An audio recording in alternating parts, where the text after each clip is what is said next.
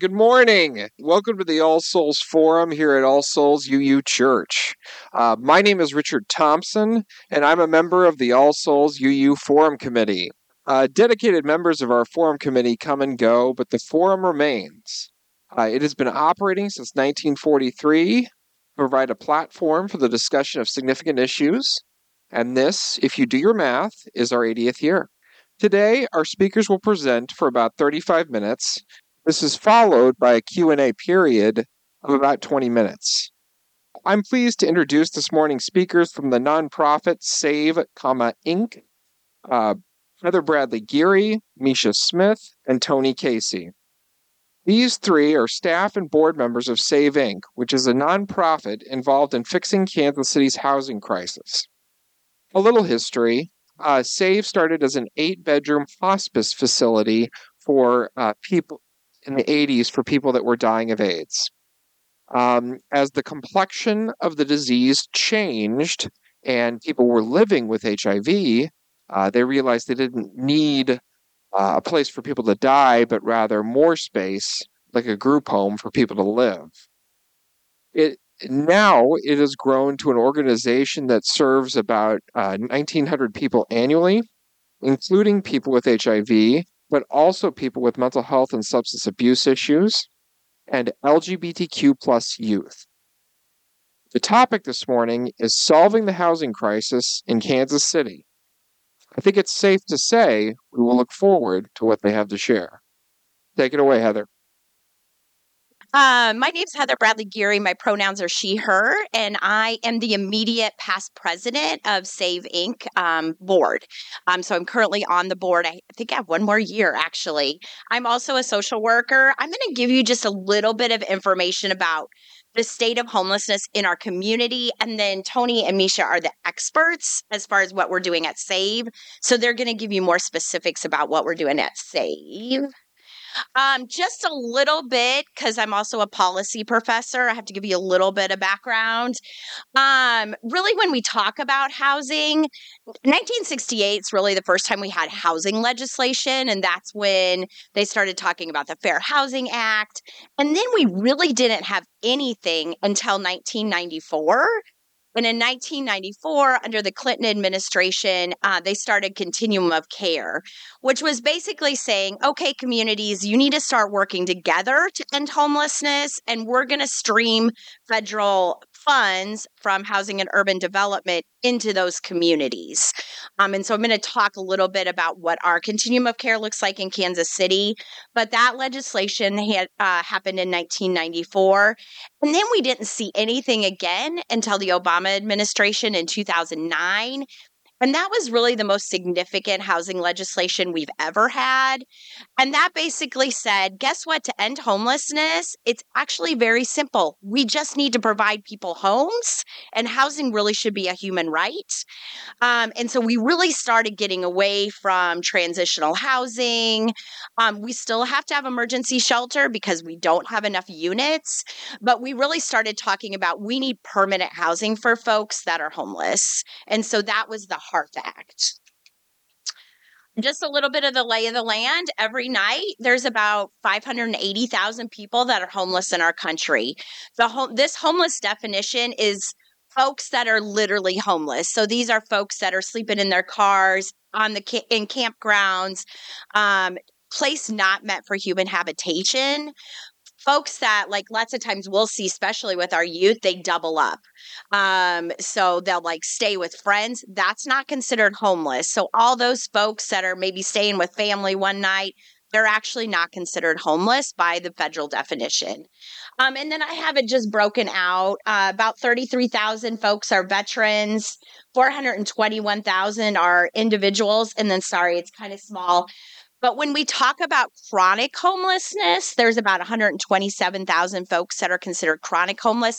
That's folks that have had at least 4 episodes of homelessness in the last 3 years. So these are folks that might have, they do have a mental illness. It's just really hard to get, they're the hardest to house. And then we have about 30,000 folks that are youth. And then the rest are persons and families. So that's what the national what the outlook looks like as far as homelessness nationally. Okay, so this is what it looks like in our community.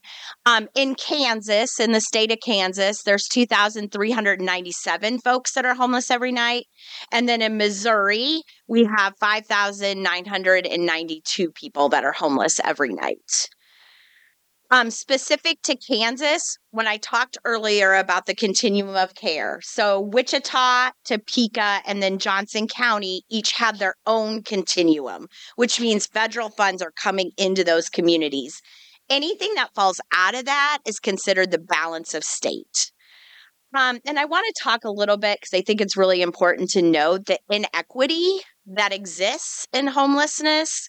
So in Johnson County, there's 212 people that sleep on the street every night. 23% of those folks identify as Black, but the Johnson County community only has 2.6% of the population that's Black. So when you look at the inequity of homelessness, and then you'll see 62% are white, but 86.6 of the population is white. So there's also this huge inequity when we talk about homelessness. Okay, specific to where we're at now, as I mentioned, there's about 6,000 people every night that are homeless in Missouri. Each of these areas have their own federal funding. So St. Louis City and County, because they can't get along, each have their own continuum. St. Charles, which is just outside of the county, and then Springfield, Joplin, St. Joe, and then Kansas City. We're one of the only continuums in the nation that crosses state lines. So our whole continuum is Wyandotte County in Jackson County, which causes it's interesting. I believe there's only one other continuum in the country, and that's Nebraska, Iowa, Omaha and Council Bluffs. And then there's roughly 2,000 people every night that are homeless in the Kansas City area. So this is just Wyandotte and Jackson County. And then you'll see again the inequities. 36% of those folks are Black, and that it's only 28% of the population is Black in this community. So there's a huge, again, inequity of homelessness. Okay, so how do we do? We can end homelessness. I promise you that we can do this. It is a solvable issue, and we do it through permanent housing. We put people in units. We put people in housing units. So in Missouri, we need about 17,000 units to end homelessness. And in Kansas, we need about 9,000 units. Just a little bit about what it costs. So I know all of you believe this, that ending homelessness is the right thing to do. But even if you don't, it is the fiscally responsible thing to do. So it costs us $153 per day. This is Kansas City data to keep someone homeless. So this is like we took all the data on emergency, going to the ER, what it costs for an ambulance ride. It costs us $153 a day per person to keep them homeless. It costs us $44 a day to house them. So why would we not? It's like we're saving per person $100 a day to provide permanent housing. Okay, and then just real quick, because I want to get to the meat of Save Inc. These are ways that we fund permanent housing, mostly through the low-income housing tax credit, which is a federal program. But we can do it in all these different ways too. This is bricks and mortar, right? This is like the actual build the building. And then we can't just put folks in units, right? We've got to support them. We've got to provide all those services. And so these are ways that we do that nationally, but in Kansas City too, is through vouchers. And I'm sure lots of you are familiar with like Section 8. It basically means a resident will pay 30% of their income to live there, and this voucher makes up the difference. So if I make $100 in a month, I pay $30 for my rent. This voucher makes up the difference. And then just real quick, this is what it looks like. We have a rule that you should want to move your kid in there. So if you build permanent housing, I work for a group called Vecino Group. If we build the housing, this is what it should look like. It should look beautiful, and I should want to move my kids in there, right? Because Housing is a human right, and people deserve to live in decent housing also. And so this is just some examples. This is in Salt Lake City. And this one here is 80 units. With 23 units set aside for folks that are chronically homeless. The rest is just affordable. This is in New York for transition age youth. So young people ages 18 to 24. That's just an aerial view of it. That's what it looks like on the inside. Beautiful. And this is the last example I have. This is in Springfield, Missouri. This is for survivors of domestic violence. And this is what that one looks like.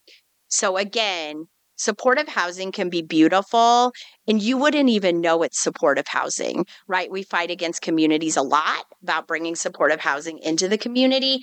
Lots of times it's sometimes nicer than the market rate thing, and people don't even know that it's supportive housing. So with that, that's more of Talia. I'm going to turn it over to, here's resources.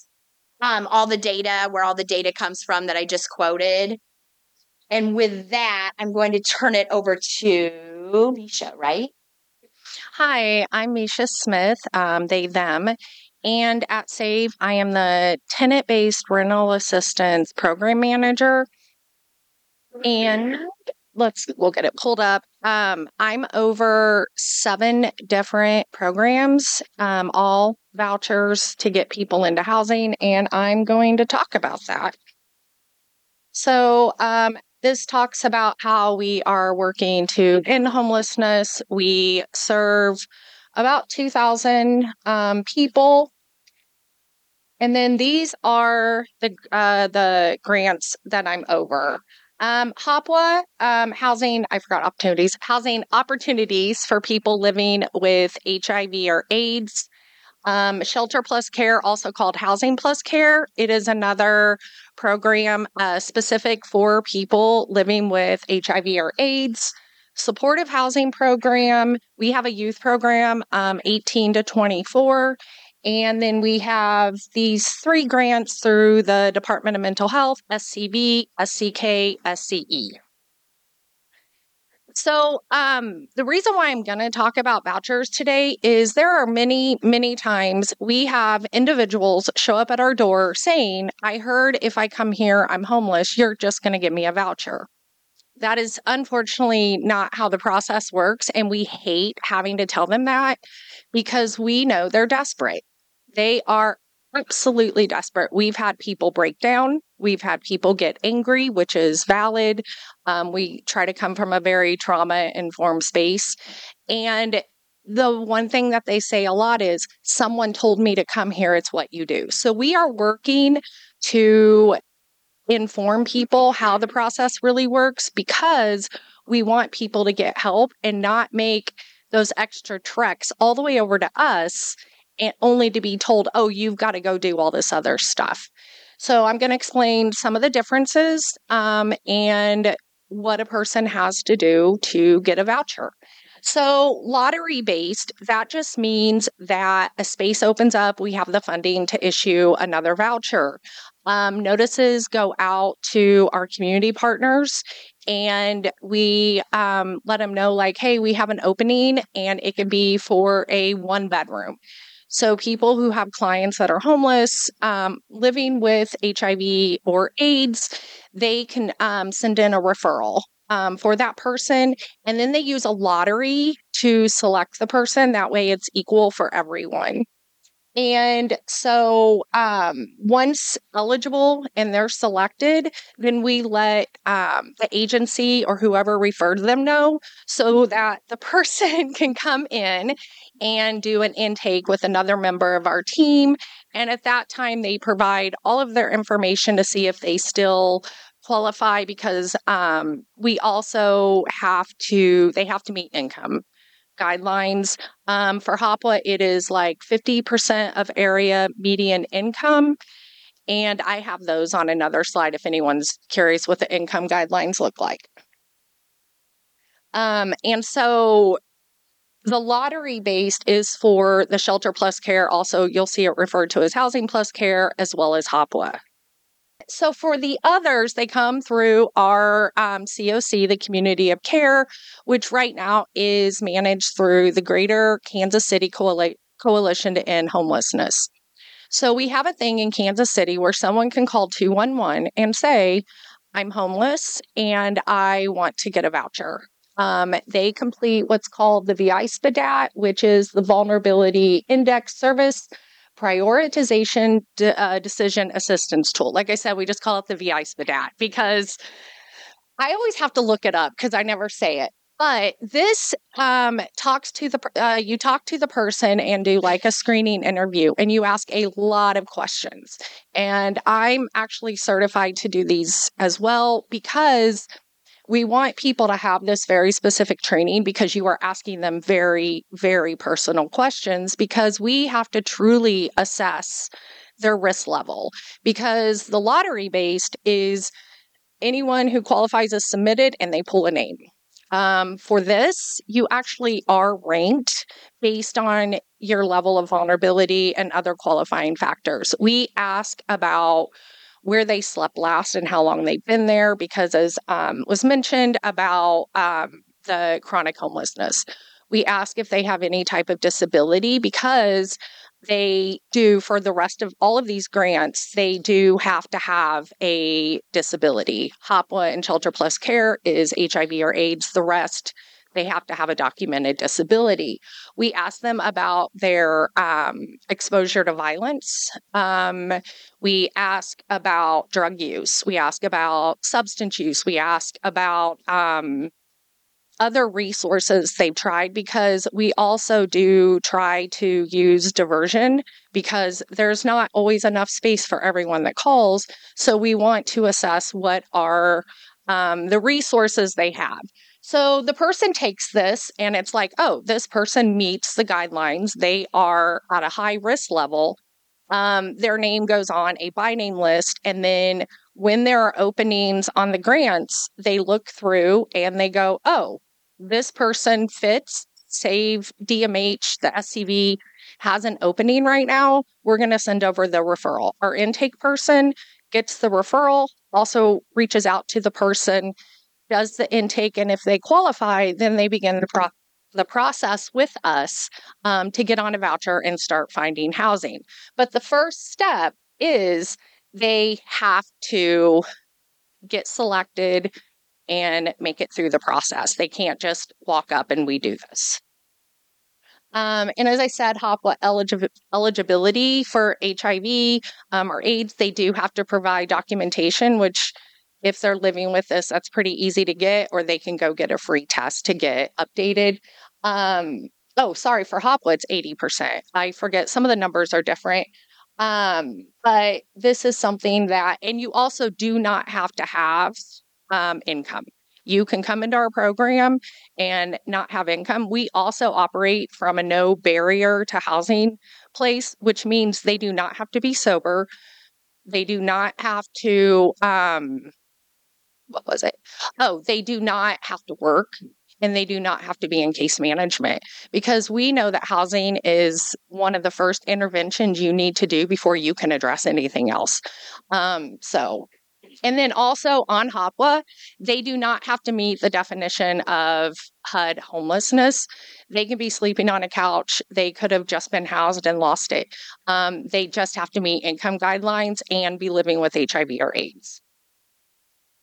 And then these are some of the incomes. As you can see, that's kind of where we're at.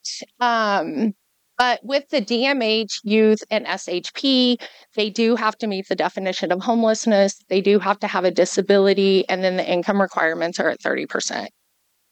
And then SHP also, we give vouchers and we have rent standards called fair market rent, which is our FMR, and it's set by HUD every year.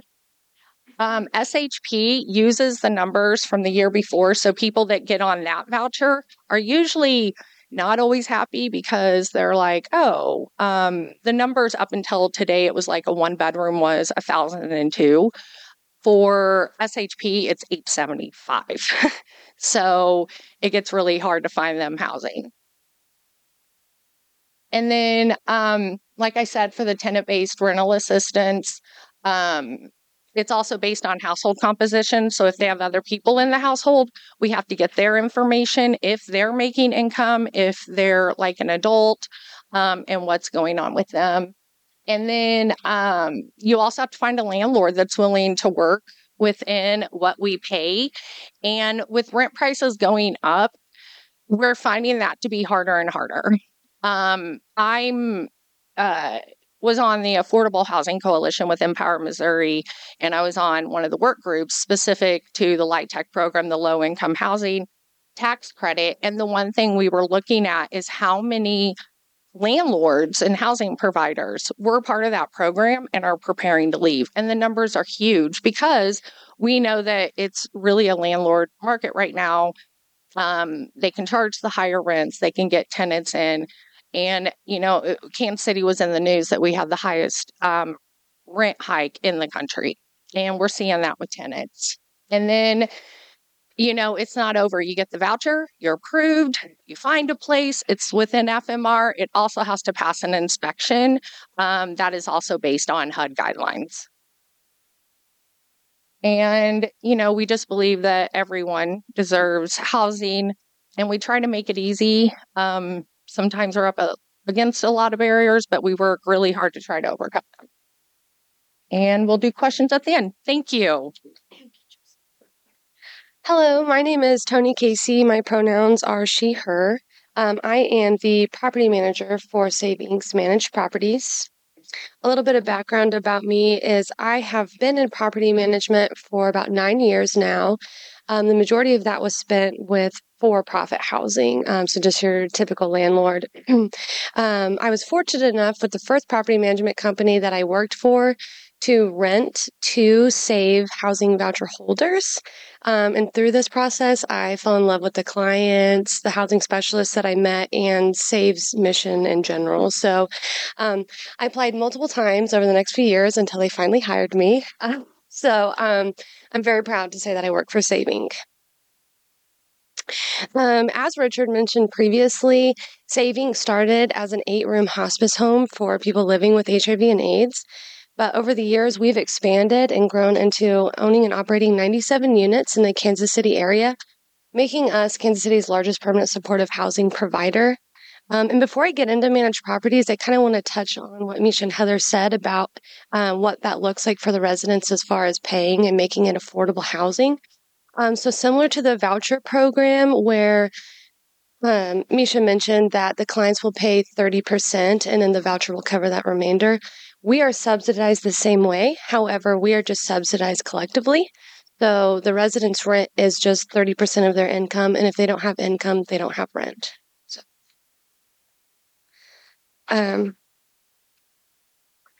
in the years leading up to the 1990s, we saw a lot of medical advancements for those living with HIV and AIDS, and we saw that they were living longer and fuller lives. This allowed for Save to expand and offer housing to clients who have mental health as well as substance use disorders.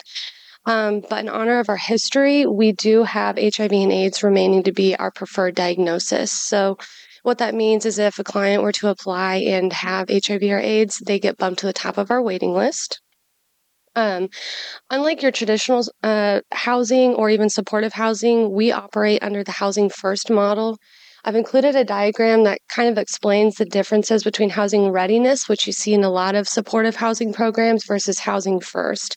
But in short, we believe that in order to attain long-term success, you have to start with permanent housing. There's a common misconception that people who are experiencing homelessness, it's a direct result of like substance use or something similar. But the reality is we often see that people are using these substances in order to cope with the reality of the life that they're living. It's difficult to live on the streets. It's difficult to keep track of your medication. So you can't expect them to be med compliant. It's difficult to keep track of personal identifying paperwork. So it'd be near impossible to get a job. And the fact is they don't have a safe place to return to and lock their door. So that alone without that stability to make those improvements is an unfair expectation. And that's why we operate with the Housing First. What Housing First looks like for SAVE is we work closely with agencies in the area that our clients are receiving services through, such as Casey Care, Rediscover, University Health, SWOP Behavioral Health, and other similar agencies. In addition to working with their resources, we also provide an in-house case manager. And what she does is she works with our clients for transportation, meal prep, obtaining any food or furniture that they may need, and sometimes just an ear for people if someone needs to talk about what they're going through. Within our managed properties, we also have different programs, and I'm going to be talking about two of them. One of our programs is the STAIR program. This is a university health program. STAIR has been around for about 10 years, and this primarily serves those with mental health diagnoses that have resulted in barriers making it hard for them to live independently. We typically see referrals from group homes or other local RESCA programs. RESCA, for those of you that don't know, is residential care. And although we're not staffed 24/7, we do have staff in this particular program into the evenings and on weekends so that we can provide that additional support that these clients might need. Our staff works in unison with the university health staff to provide support to assist in kind of different day-to-day living skills such as cleaning, food prep. If they were to be applying for a job, maybe we'd help practice with their resume, and also to maintain their med compliance. This is typically a 12-month program. However, we understand that progress looks different for everyone, and as long as our clients are participating in the program and displaying efforts to obtain the goal of living independently, we will work with them and they will remain. Similar to STAIR, we have another transitional living program called Stepping Stones. Stepping Stones is relatively new, and the difference between Stepping Stones and STAIR is that Stepping Stones does not have a time limit. These residents tend to have more extreme issues, resulting in being chronically unhoused. We often see that these residents have a background of severe trauma, and as a result of these traumas, they may have untreated mental health, a criminal history, or active substance use. We work hard to meet these clients where they're at, and that may look like completely relearning how to function. We can do things like helping them keep track of when to shower, when to brush their teeth, when to clean, how to organize, or how to process food. Things that you and I might take for granted as it comes second nature. So we really, really make an effort to meet them where they're at and work at their pace. This is client-led, so we have to work initially to break any barriers that there might be. A lot of these clients are not willing to even let us help, and that's a result of them being in constant survival mode for so long. Once you're accustomed to that, it's very difficult, and so you have to be very patient.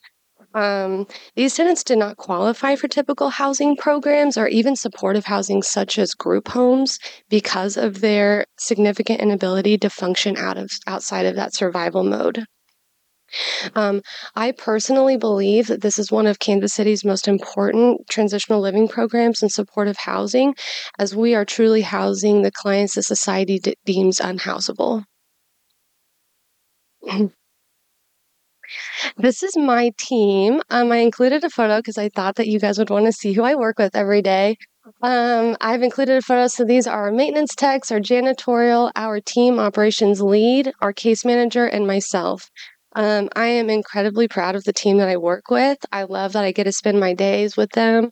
I know that each of these individuals are dedicated to not only our properties, but our residents as well. We really work hard to create a community by hosting events with our residents and encourage client engagement.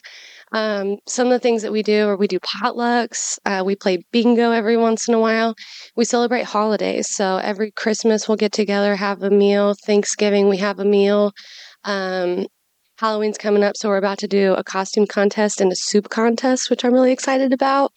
And then for birthdays, every month we'll get a birthday cake and we get cards for whomever has a birthday that month. We all sign and give it to them. because the unfortunate reality is our clients do not have the friends and family support that you would want for them. Sometimes that might be the only meal they have or the only birthday card they receive that year. So it's really important to us that they not only have housing, but that they have a quality life. And throughout my 2 years with SAVE, I remain just as confident as the company's mission in general and my passions, and I am proud to be a representative. I'm going to have Heather talk about 2 other properties. Thank you. I just wanted to mention 2 other programs that we have at SAVE. So this picture right here is Pride Haven. We opened this in January of 20, so right before COVID hit. Pride Haven is 20 units for transition age youth 18 to 24 that identify as LGBTQA. We know that folks that are 18 to 24 that identify as LGBTQA, if they're on the street for 48 hours, they're going to be victimized. And so we have to get these young people into housing. And so this is 20 units or 20 beds. So it's emergency shelter. Across the parking lot is All Haven, which is on that bottom. And All Haven is 50 units of permanent housing. So this is like what we've been talking about, multifamily housing. 12 of those units are specific for transition age youth. So our goal is that young people are leaving Pride Haven and literally walking across the parking lot to get into permanent housing. So these are our two newest programs that we just wanted to point out to everybody. And then I think we're ready for questions, right? Okay.